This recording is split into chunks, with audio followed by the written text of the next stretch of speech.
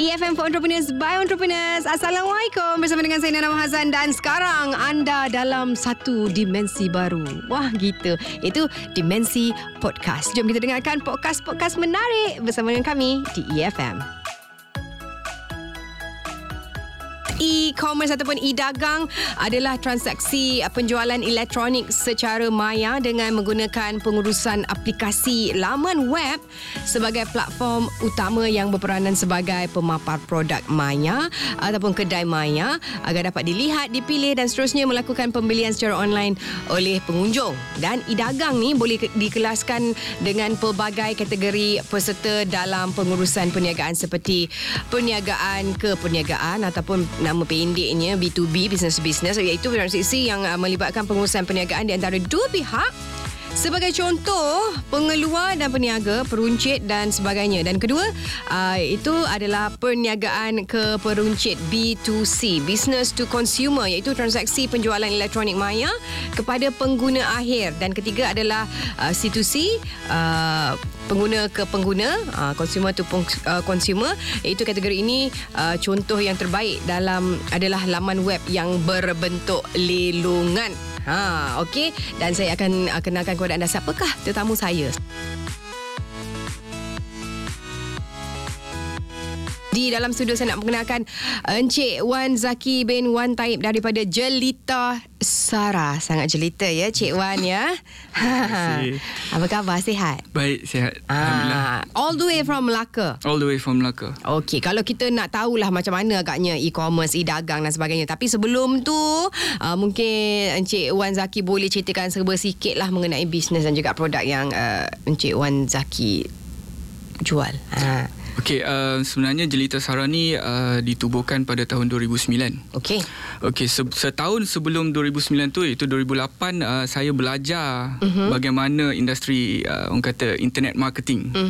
Okey, so daripada situ ilmu saya belajar bagaimana membangunkan sebuah website itu sendiri. Okey. Sebab saya dulunya seorang engineer. Oh wow. Okey, so saya minat pasal dunia e-commerce ni, so saya belajar.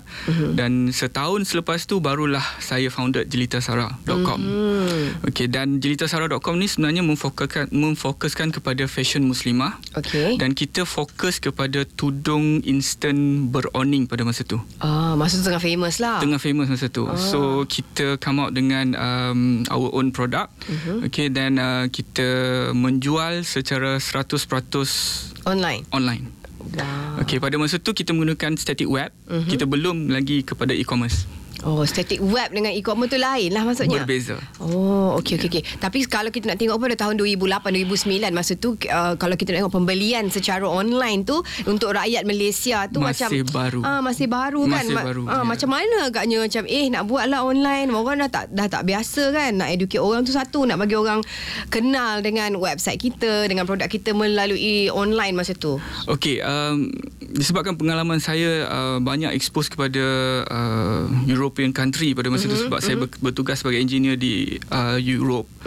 Lepas tu saya nampak masa tu eBay sangat orang kata established dekat sana. So saya tengok why not kita buat macam ni juga. Kita jual secara online di Malaysia. That's the idea come. And then itulah saya kata tak kisahlah orang tak kenal orang tak ke kenal apa pun kan. Tapi saya it's a bit tough lah pada masa tu sebab bila orang cerita nak jual tudung, contoh nak jual tudung, tapi orang kata tapi saya jual di alam maya. So cakap ada ke orang nak beli? Macam tu kan. So saya masih lagi orang kata 50-50 pada masa tu. Tapi saya rasa saya redah je. So saya set up, saya buat, and then alhamdulillah, sikit demi sedikit strangers mula membeli. So pada masa tu kita tak ada social media sangat lagi kan. So bila strangers mula nak masukkan duit dalam account kita tu, is something yang sangat-sangat orang kata awesome lah masa tu kan. Rasa orang tak kenal masuk duit macam tu kan. Faham dia rasa macam tu lah. That's the first experience lah with JelitaSara online. Okay, nama manjanya apa Cik Wan? Panjang ni saya nak panggil Cik Wan. Kalau kat kampus orang panggil Wan Z. Kalau saudara dekat tu panggil Ki je. Ki.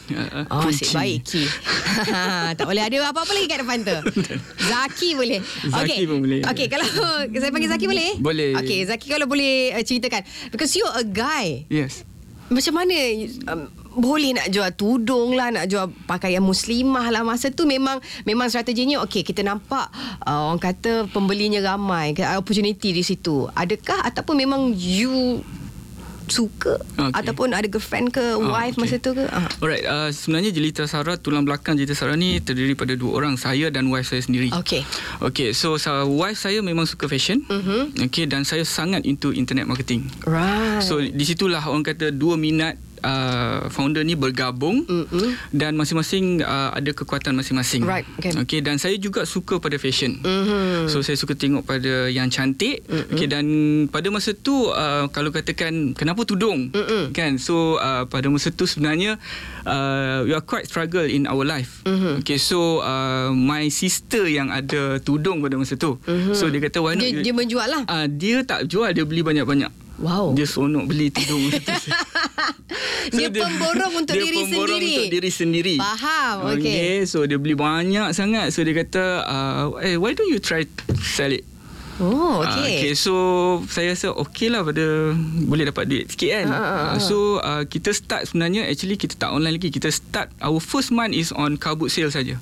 Okay. So after 1 month tu saya fikir, why not I put it online, sebab saya dah tahu macam mana nak develop. Boleh reach lebih ramai orang. Mungkin bukan satu tempat sahaja. So dari situlah, after 1 month tu barulah saya beli domain JelitaSara.com. Okay, saya menggabungkan semua technical knowledge yang saya ada.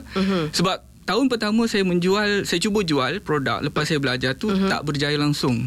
Ya. Jual. Tak berjaya. Tak jalan. A bit frustrated lah. Apa barang tu? Macam-macam. Saya cuba jual buku lah, saya jual makanan kesihatan lah, macam-macam lah saya cuba jual lah, tapi tak berjaya lah. Itu maksudnya produk you buat sendiri ataupun existing produk you sell? Kita just ambil cara borong, jual secara retail lah. Macam tu lah. So tapi nak jadi cerita, accidentally my sister kata jual tudung. So saya lah fotografernya, wife saya lah modelnya. Itulah bermulanya JelitaSara. Dan ada permintaan masa tu? Yes, kita start dengan our colleague first, kawan-kawan tempat kerja. Then bila saya nak start to strangers tu, saya mula applykan teknik-teknik internet marketing pada masa tu. Dan mulalah kita mendapat strangers di online. Right, that is very interesting. Sebab ramai kalau kita tengok yang buat online ni hanya 1-2 tahun lepas ni je. Ya, betul. Sebab kalau kita tengok masa itulah social media baru nak jalan, baru orang tahu everyone ada smartphones. Kan masa tu kita ada BlackBerry je. BlackBerry dan iPhone 3GS. Kan, ataupun ada tu Nokia kipas ke apa benda. Tapi memang maksudnya zaman itu pendedahan kepada online ni tidak terlalu besar lah. Sebab dia punya bila perubahan tu, lepas tu terus cepat kan. Betul. Dan masuk awal buka bisnes tu, berapa agaknya modal dia keluarkan? Nana rasa? 80,000. 80,000. Okey, sebenarnya saya tak ada duit masa tu. Tak ada duit. Okey, kita ambil tudung kakak tu je jual. Tudung kakak tu je. Banyak betul kakak nak tengok rumah dia lah. Kakak bagi 20 helai tudung, adik bagi pinjam laptop, wifi-nya di kopitiam. So basically dari segi modal sebenarnya untuk zero. So zero startup cost pada masa tu. Dan kalau nak katakan saya beli tu, saya hanya spend on beli domain sahaja dan sewa hosting. So it cost me about RM53 sahaja pada masa tu. Wow. Tengok, semua orang boleh berniaga sebenarnya tanpa modal. Tanpa modal. Alright, kalau kita tengok kan trend teknologi sekarang ni and pick up. Macam you start mula, of course dia akan struggle at first. Dan tak ada ke pernah terfikir, oh my god, I need to have a kedai supaya kita ada walk-in customer. Adakah ia lebih membantu? So what you think about this? Okey, untuk 3 tahun yang pertama, sebenarnya JelitaSara beroperasi secara konsep SOHO, Small Office, Home Office. Okay, so daripada bilik kecil sahaja kita mula penetrate market seluruh Malaysia. Dan juga dalam masa 3 tahun tu juga kita mula Southeast Asia. Okay, so memang saya punya mindset is saya nak menjadi nombor 1 di online. Okay, orang kata jenama tudung nombor 1 butik online lah. Jenama tudung online nombor 1 Malaysia. Macam tu. Boleh. So semua nak jadi nombor 1 kan. So masa itulah saya mula conquer online punya keywords. Kalau Nana search Google tudung online, JelitaSara will be there. So hingga ke hari ni. So that's why after 3 years kita rasa rumah dah tak sesuai sebab kita ada tetamu setiap malam. Tetamu nak tambah apa pula? Shopping tudung. Shopping tudung. Okay, so sekarang maksudnya dah ada juga physical store. Now kita dah ada 3 physical store. So there is a needs lah after that. Sebab because of life privacy juga kan. Sebab bila orang tengok dekat website, cara kita present kita punya website menampakkan kita ada satu physical boutique yang sangat eksklusif. Tapi kita tak ada sebenarnya. Itulah masa tu. Okay, so itu back in 2010 bila kita ada customer yang sangat ramai daripada Pantai Timur datang semata-mata nak ke butik, tapi alamak rumah. Masa itulah kita dapat indication kita kena ada at least one physical store first. Okay. To help the business as well lah. Yeah. Kini untuk sesiapa yang baru nak mulakan perniagaan, it's okay to start it online because it's okay sangat-sangat. It's okay sangat-sangat because kalau kau ada kedai, orang tak kenal lagi barang, nanti kita nak bayar duit kedai, nak bayar 3 bulannya advance dan sebagainya, bayar elektrik, bayar api. OPEX yang sangat tinggi. Kan. Lepas tu nak bayar orang yang tunggu tangga dekat situ yang jaga dan sebagainya. Jadi benda-benda ni semua haruslah diambil dia ambil kira ataupun buat percaturan sebelum kita betul-betul buat physical store. Dan saya pasti selepas 3 tahun menjalankan JelitaSara, perniagaannya pun dah bagus, income-nya pun dah vast ataupun wow. Kalau boleh kita akan tanya juga tu berapa banyak tu dia punya keuntungan tu dari tahun pertama sampai tahun ketiga tu sampai boleh buka physical store tu. Okey. Tak jawab. Dah tanya. Okey. Sebenarnya average lah. Teknik online is all about database sebenarnya. That is the core.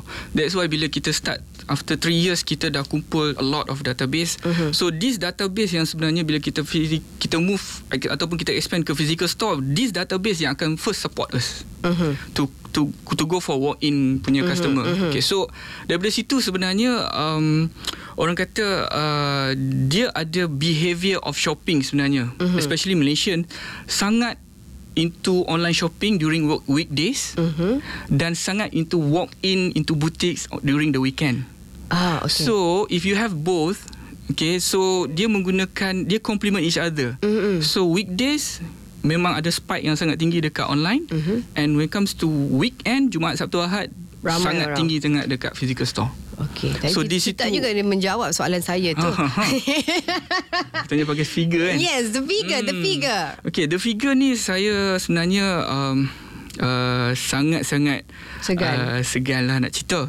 Tapi sebenarnya the potential yang kita pernah hit adalah from single figure up to 7 figure. God. Wow. Okay, kejap kita kena ambil momen ni, take nafas. Sebab online is all dia sebenarnya sky is the limit kot online ni. Sebab it's a world wide web, www. So the market is so huge. Okay, so even till today kita masih lagi dapat customer daripada Germany, daripada United States, daripada Australia. So that's why the potential is there. Cuma you have to keep on going. Tapi pada first 3 years tu pada saya, bila kita hit 5 figures a day, okay, 5 figures a month, 6 figures a day, 6 figures a month, so saya ready macam wow, power gila kot kan? Apa benda ni weh? Orang beli tudung kan? Saya yang jual tudung pun saya pun gila kot orang beli tudung macam ni. Macam tu lah. Ramai lah maksudnya permintaannya. Okey, kalau boleh cerita sikit perjalanan step by step. If someone yang nak buka kedai maya mereka, apa yang perlu diorang buat sebenarnya? Kalau tanya saya, di dunia online, sorry saya tak bagi tahu. Di dunia online orang kenal saya sebagai Abang Wan. Abang Wan. Saya panggil Abang Wan lah. Panggil Abang Wan lah, senang. Okey. So kalau orang kata the first step is for you sebenarnya adalah untuk mencari ilmu yang betul dulu. Okey, sebab online ni dia sangat besar teknik, macam-macam teknik sebenarnya. Tapi kalau you belajar dengan orang yang salah ataupun ilmu yang salah, you akan stuck at one stage saja. Ada ilmu yang salah Ada. Okay, so sebenarnya dunia online retails, kita tak boleh cerita benda lain. Kita sangat, orang kata, fokus into e-commerce. Sebab e-commerce ni adalah satu sistem yang automate dipanggil. It's an automate business because you can sell your product 24/7. Correct. Never sleep. It never sleep. Okay, dan dia auto invoicing. Okay, so dia auto email. So customer yang membeli akan ada experience that this is a legit business. So that is the most important thing. Kita nak bina credibility di online yang orang tak nampak kita. One of the thing yang kita perlu consider adalah e-commerce. So kita kena make sure kita ada sistem e-commerce untuk perniagaan kita. Okay. Saying that if kalau kita ada di Instagram ataupun di Facebook, itu tidak kira sebagai business e-commerce. That is not e-commerce. Itu hanyalah business social media kot, saya rasa. Kan macam kat WhatsApp ni nombor account aku it's still manual. Still manual, yes. So fully automated is e-commerce. E-commerce, I can prove to you right now. We are having this conversation. Transaction is happening now. Nak tengok. Berapa figure? Faham, saya understand that. I understand that part. Yeah, that is e-commerce. Jadi daripada orang yang menjual di Facebook ataupun juga di Instagram, dia orang like a small businesses, tengah nak cari modal lagi, to grow the business kan. Okay, untuk permulaan mereka memulakan perniagaan secara e-commerce. I'm so interested kan, dengar pula Abang Wan ni lah bercerita 7 figure terus nak sekarang juga buka laptop nak beli domain kau. By the way, saya pun ada, saya nanamahazan.com by the way. So ceritakan step by step. First, apa yang kena buat ialah beli domain. Yes. Okay. Lepas dia belajar whatever ilmu yang you need to know. Definitely orang ramai akan belajar pasal internet marketing. Okay, tapi dan dia mulalah menjual di Facebook, di Instagram, di WhatsApp, di WeChat dan di macam-macam. WeChat pun ada jual? Ada. Okay, so sebenarnya dia kena menjual di e-commerce platform. Okay, kata the next cabaran yang the next excuse yang orang akan bagi, mahal, 2,000, 3,000 nak buat website. Tapi sebenarnya sekarang ada yang free. Kita ramai orang tak perasan sebenarnya kita ada e-marketplace player, big player now in Malaysia, which is Lazada or Shopee. Okay, yeah. They are providing you a platform that you can open your shop over there. Right. So it's a free sebenarnya. Tapi dia ambil commission base or whatever percent lah. Tak. Shopee tak ambil. Yes. Jom Shopee, pipi. Okay, anyway. Dan Lazada juga ada tak ambil juga. So, tapi dia ada package lah. Okay. So that's why there is no excuse sebenarnya nowadays. So if you are talking about e-commerce, there's a platform yang memberikan. They call it as a marketplace. Okay, e-marketplace. So this e-marketplace provide a good platform, a good data analytics. Seperti mana yang you boleh ada kalau you on independent e-commerce. Macam tu. Malah lebih bagus sebenarnya. Because ada marketing punya plan whatever jugalah kan. Yes. If you subscribe under diorang pun ada tolong you to grow your business. Okay, jadi kawan-kawan kat luar sana, janganlah rasa nak buat website tu susah. I think macam dekat Lazada ke Shopee ke apa, dia ada template, kau masukkan je lah gambar macam tu. Yes. Sangat straightforward sekarang ni. Straightforward. Ataupun macam saya guna Avana. Avana also senang je. Sangat senang. Tengah kau beli domain je like you said kan. Okay, baik. Anyway, traffic average in a day untuk website berapa agaknya? Okay, kalau in a day sebenarnya 10,000 ke 20,000 unique visitors. Iya? Yes. Unique. Wow. Okay. Ramainya. Ramai. Macam mana kita nak dapat ada traffic yang banyak? Itu favorite question. Okay. Sebenarnya untuk drive traffic dia panggil. Untuk drive traffic sebenarnya kita ada banyak teknik. Okay. Ajar saya. One of it is kita gunakan teknik SEO. Dipanggil Search Engine Optimization. Okay. Which is kita optimize on the specific keywords yang relate to your product ataupun your business. Contoh lah, JelitaSara is tudung atau tudung online. Orang search tudung terkini ataupun tudung online. So you are there. Right. How to be there at the first search? Itulah ilmu yang kena dipelajari, dipanggil teknik SEO, teknik Search Engine Optimization. Tu kena bayar ke? Tak. You can search on your own, tapi kalau berguru tu lebih baik lah. Tapi it's very technical. SEO is very technical. Yang kedua adalah you boleh gunakan social media nowadays untuk drive traffic back to your e-commerce. Itu antara yang favourite lah nowadays. Tapi saya tengok ramai orang tak menggunakan dengan betul social media nowadays. Dia direct the traffic to WhatsApp. So rugilah. So WhatsApp you tidur, you tak akan dapat reply. Tapi if you drive your traffic daripada social media direct to your e-commerce, e-commerce will do it for you. E-commerce yang akan convertkan kepada sales, dan you boleh manage the order the next day lah. The next day. Ya, macam tu. Kan kadang-kadang ni orang ingat kita tu tak tidur macam dia. Pukul 3 pagi nak beli tudung. Ya, betul. Even social media nowadays also dah ada chatbots. Dia panggil chat robot. Itulah orang kata customer nowadays dia tak expect kita tidur. Kan? Ataupun maybe kita kena hire staff ikut ni pula, ada shift. Yes. Kan? Itu kalau ada lebih budget, then you can run your staff on shift. Tapi the best nowadays is a chatbots.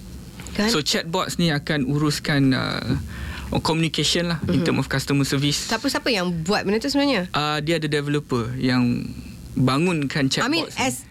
Okay, maksudnya dia akan jawab secara auto lah. Yes, secara auto. Kalau orang tanya soalan-soalan yang tak ada dalam dia orang punya list, dia benda ni quite orang kata technical, tapi dia almost cover lah kalau chatbot ni. So kita kena masukkan sendiri lah. Biasa orang kata orang kata FAQ tu kat dalam tu kan. Okay, baik. Dan apa agaknya produk yang laku keras di JelitaSara.com? Okay, kalau ikut technical data yang dirilis oleh iPrice untuk tahun 2017, the first on top of the ranking adalah daripada produk beauty and health. Macam itulah. Health and beauty, sorry. Okay, produk kesihatan dan juga produk kecantikan. Okay, dan fashion terletak di tangga yang kedua. Okay. Tangga kedua pun 7 figure kau. Okay, so itu yang saya boleh kongsikan lah kalau kata top 2 lah. Okay, so we are in the top 2 lah.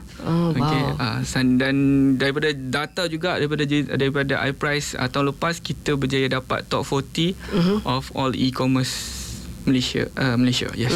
Top 40. Okay, dan untuk produk JelitaSara sendiri, sejenis apa? Definitely adalah tudung. Dan JelitaSara punya top selling adalah tudung instant. Sarung dia. Sarung sahaja. So sarung dan you terus anggun. Jelita lah. Terus jelita lah. Apa lagi topik dia ni? Okay, macam Abang Mas sendiri ada tak shopping online? Of course lah. Kan? Awak selalu beli apa? Jangan cakap beli tudung Saya more on fashion juga. Saya banyak beli baju dan sports item. Okay, which platform that you always go? Lazada dan Shopee. Okay. Senang kan kat situ? Everything they have it there. Yes, sangat senang. Dan juga certain orang kata individual web lah. Yang okay, baik. Jadi orang yang suka membeli online ni dia lebih faham lah kan dia punya behaviour. Jadi kalau kita beli, kita nak macam ni lebih senang mungkin. Lepas tu dia boleh relate kan, ataupun boleh convert kan apa pengalaman dia membeli di laman web yang lain kepada laman web dia untuk membaik pulih. Okay, pernah tak ada orang return balik barang? Oh, definitely susah pernah. tak nak handle, because kalau kita pakai WhatsApp, sis, tudung tu I minta kalau biru tapi kalau hijau yang sampai. Okay, sis hantar balik ni alamat I. Tapi kalau beli online, kita tak ada macam communication macam gitu kan? Betul. Adakah chatbot tu boleh membantu ataupun macam mana? You ada pernah tak counter this problem? We have counter this since day one kita buat business online, because that is normal. So saya ada experience handling eBay previously sebelum saya founded JelitaSara. So sebenarnya daripada pengalaman tu lah kita tahu macam mana nak handle online customer. Online customer behaviour sebenarnya kena straightforward sahaja. You don't happy with the product, kita replace with new one. Itu, that's it. Okay, kalau you minta refund, kita refund. Okay, so macam tu sebenarnya. Okay, so bab tersalah hantar ni normal. Okay, that's why we have to orang kata design the system yang orang kata SOP ataupun system of the company tu, di mana kita ada orang kata customer feedback, untuk dia feedback dekat kita kata produk tu salah, okay, dan kita akan return. Macam tu. So kita tak akan make things more complicated dekat online, sebab lepas tu orang nak beli, alamak macam mana nak contact, nombor telefon tak ada, alamat tak ada, apa pun tak ada kan. Okay, that's why e-commerce dah cover benda tu. Sebab auto invoicing dalam sistem e-commerce ni lah mesti yang kena ada semua benda ni. Right. Okay. That's is a must. Right. So safe for the customer juga, Yes. and safe for the apa tu yang menjual juga. Jadi kalau ada masalah-masalah tu macam biasalah kan. At the end of the day kita Tapi tetap juga memulakan sebenarnya orang. percentage dia sangat low. Sangat low Berapa Sangat persen low. tu kalau kita nak ikutkan? Saya boleh katakan not more than 5% lah. Kan? Sebab memang itulah orang kata ketakutan ramai orang untuk involve in online business. Yes. Tetapi sebenarnya percentage on having this kind of problem sebenarnya sangat Saya rendah. pernah beli. Tengok gambar tu cantik model tu pakai. Kita pun order. Kau ingat kau cantik macam model tu. Sampai kita pakai tak cantik. Bukan salah baju tu punya. Sebab kau memang tak cantik. Rupanya salah tengok cermin. Cabaran terbesar JelitaSara all this while sepanjang 9 tahun. Apakah ia? Okay, kalau nak katakan cabaran terbesar adalah di mana kita ada orang kata challenge on how to expand the business. Ke lebih besar lah kot kan. Lebih sebab JelitaSara since day one hingga sekarang kita tak pernah ada any support daripada badan-badan mana ke apa pun tak ada. We are on our own. Yes. Dan kakak lah. Kakak pada awal tu yang 20 lay tu dia minta balik tak? Bagi dia duit je lah. Bagi duit selepas jual. Selepas jual. So kita bagi kakak ni. Sekarang ni ada kena-mengena tak kakak dekat company? Tak ada. Tak ada siap. Sebab dia seorang profesional. Okey, dia pun tak kuasa lah nak kacau kawan. Macam tu kan. Okey, jadi cabarannya adalah untuk macam mana nak besarkan bisnes ni? Sebesar mana? Kalau tanya saya, kita nak ada orang kata rangkaian orang kata macam mana kita nak expand aggressively dekat Southeast Asia first. Okay, so kita nak ada office dekat sana, kita nak ada team dekat sana ke, macam tu. So that is our big dreams lah. Okay, sebab itu bila kita buat kita nak expand, sebenarnya kita perlukan duit yang kita perlukan fund yang sangat besar sebenarnya. So that's why untuk daripada Soho kepada physical store and physical office online pun it takes us about 3 to 4 years to expand. Sebab kita menggunakan orang kata organic. Okay, so kita menggunakan apa yang ada. Kita tak buat pinjaman kan. So it grows organically through our sales sahaja. Right. Okay, so that is the big challenge lah. Sebab bila customer mula ramai, so demand is higher than supply. Dia akan berlaku benda ni dekat online sebenarnya. At one stage dia akan berlaku. Okay, so bila demand higher than supply, so kita ada problem in term of expand kita punya demand, supply kita. So itulah sebenarnya, so monetary lah benda ni kan. So kita kat situlah kita akan start sikit lah. Okey, kalau sekarang ni untuk JelitaSara ada berapa orang staff? Kita ada lebih kurang dalam 42 orang. Sikitnya pekerja dia. 42 orang. Lagi ramai pada pekerja EFM. 42 orang. Wow. Oh my God, ramainya under your payroll. Ramai sangat. Ramai sangat. Dah kalau kau ada 7 figure. Tak adalah biasa je tu 42. Ya, wow, 42 orang. Okey, kejap kita ambil sejenak untuk take nafas. Kalau boleh dikongsikan lah ya, Cik Wan Zaki, apa agaknya harapan untuk you as an entrepreneur, untuk company you JelitaSara, dan juga mungkin harapan kepada entrepreneur-entrepreneur yang di luar sana? Okay, harapan saya sebenarnya untuk tengok industri e-commerce ni berkembang di Malaysia. Sebab recently kita ada good support from government sector juga di bawah MDEC saya rasa. Okay, so they're providing a good support to entrepreneurs yang interested in e-commerce. Okay, so that's why sebenarnya untuk industri e-commerce ni sebenarnya besar harapan saya adalah untuk semua usahawan okay, bersama-sama memahami dan mempromosikan environment yang bagus, which is e-commerce.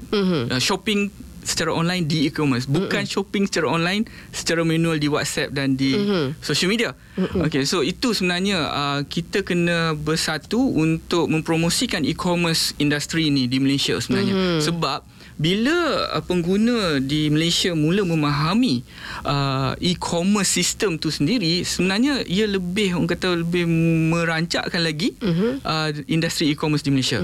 Masa contohnya sekarang ni tengah berlangsung My Cyber Sales. Okay, so My Cyber Sales ni adalah inisiatif government untuk mempromosikan e-commerce. Right. Okay, so years by years peningkatan yang sangat drastik dari segi volume. So itu satu penanda aras yang bagus sebenarnya pada saya. Kan? Dan itu harapan besar saya jugalah untuk JelitaSara. Okey, untuk orang kata kita boleh expand in term of kita punya product range juga. Okay, sebab Jelita itu sendiri sebenarnya saya design JelitaSara tu is part of my wife name. So Jelita tu sebenarnya mempromosikan kecantikan wanita supaya mereka lebih dihargai. Wow. Abang Wan. Kata-kata. Sebenarnya bila kita nak perempuan tu kelihatan jelita dan lebih dihargai oleh yang mereka sayangi. Contohnya kalau husband dia tengok dia pakai tudung kita, dia kata, wah cantiknya you hari ni. So Jelitanya you hari ni. So itu pun dah cukup, orang kata dah sampai dah tu sebenarnya. Misi dan visi JelitaSara tu ditubuhkan tu. Sebab untuk memberikan wow factor kepada orang yang mereka sayangi, bila pakai produk kita, wow. Tak berbunyi tau. Okey, kalau sikitlah nak tanya sebab tadi saya lupa nak tanya. Adakah Zaki, you ada pergi menuntut ke belajar mengenai ini ataupun it's based on your experience? Definitely saya hingga ke hari ni saya tidak berhenti belajar. Okey, sebab dunia online atau dunia e-commerce ni dia akan evolve.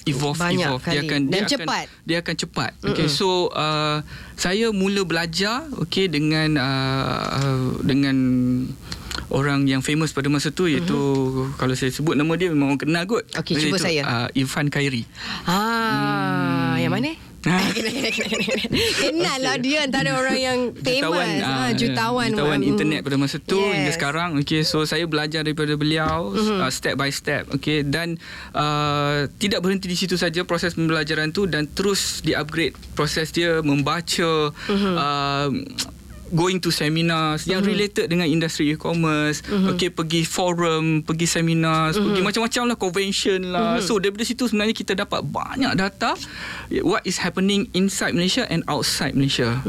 Actually globally. open your eye, your mind actually. Yes, open our mind. Dan dari situlah sebenarnya saya develop banyak knowledge ataupun skill dalam e-commerce ni. Okay, terima kasih. Ya, sama-sama. Abang Wan, Encik Wan Zaki. Thank you so much for today. I think I banyak sangat belajar pasal e-commerce ni, walaupun you are doing it, but okay, maybe I'm doing it wrong. But thank you so much.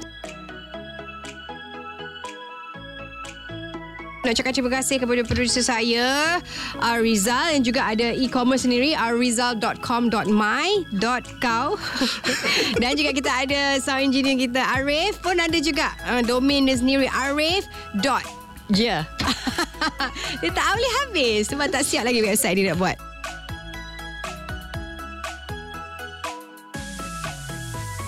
Itu dia antara yang menarik yang dapat kami sajikan untuk podcast kali ini. Pastikan anda terus scroll untuk dengarkan podcast-podcast yang lain. Tentunya menarik hanya di EFM for Entrepreneurs by Entrepreneurs.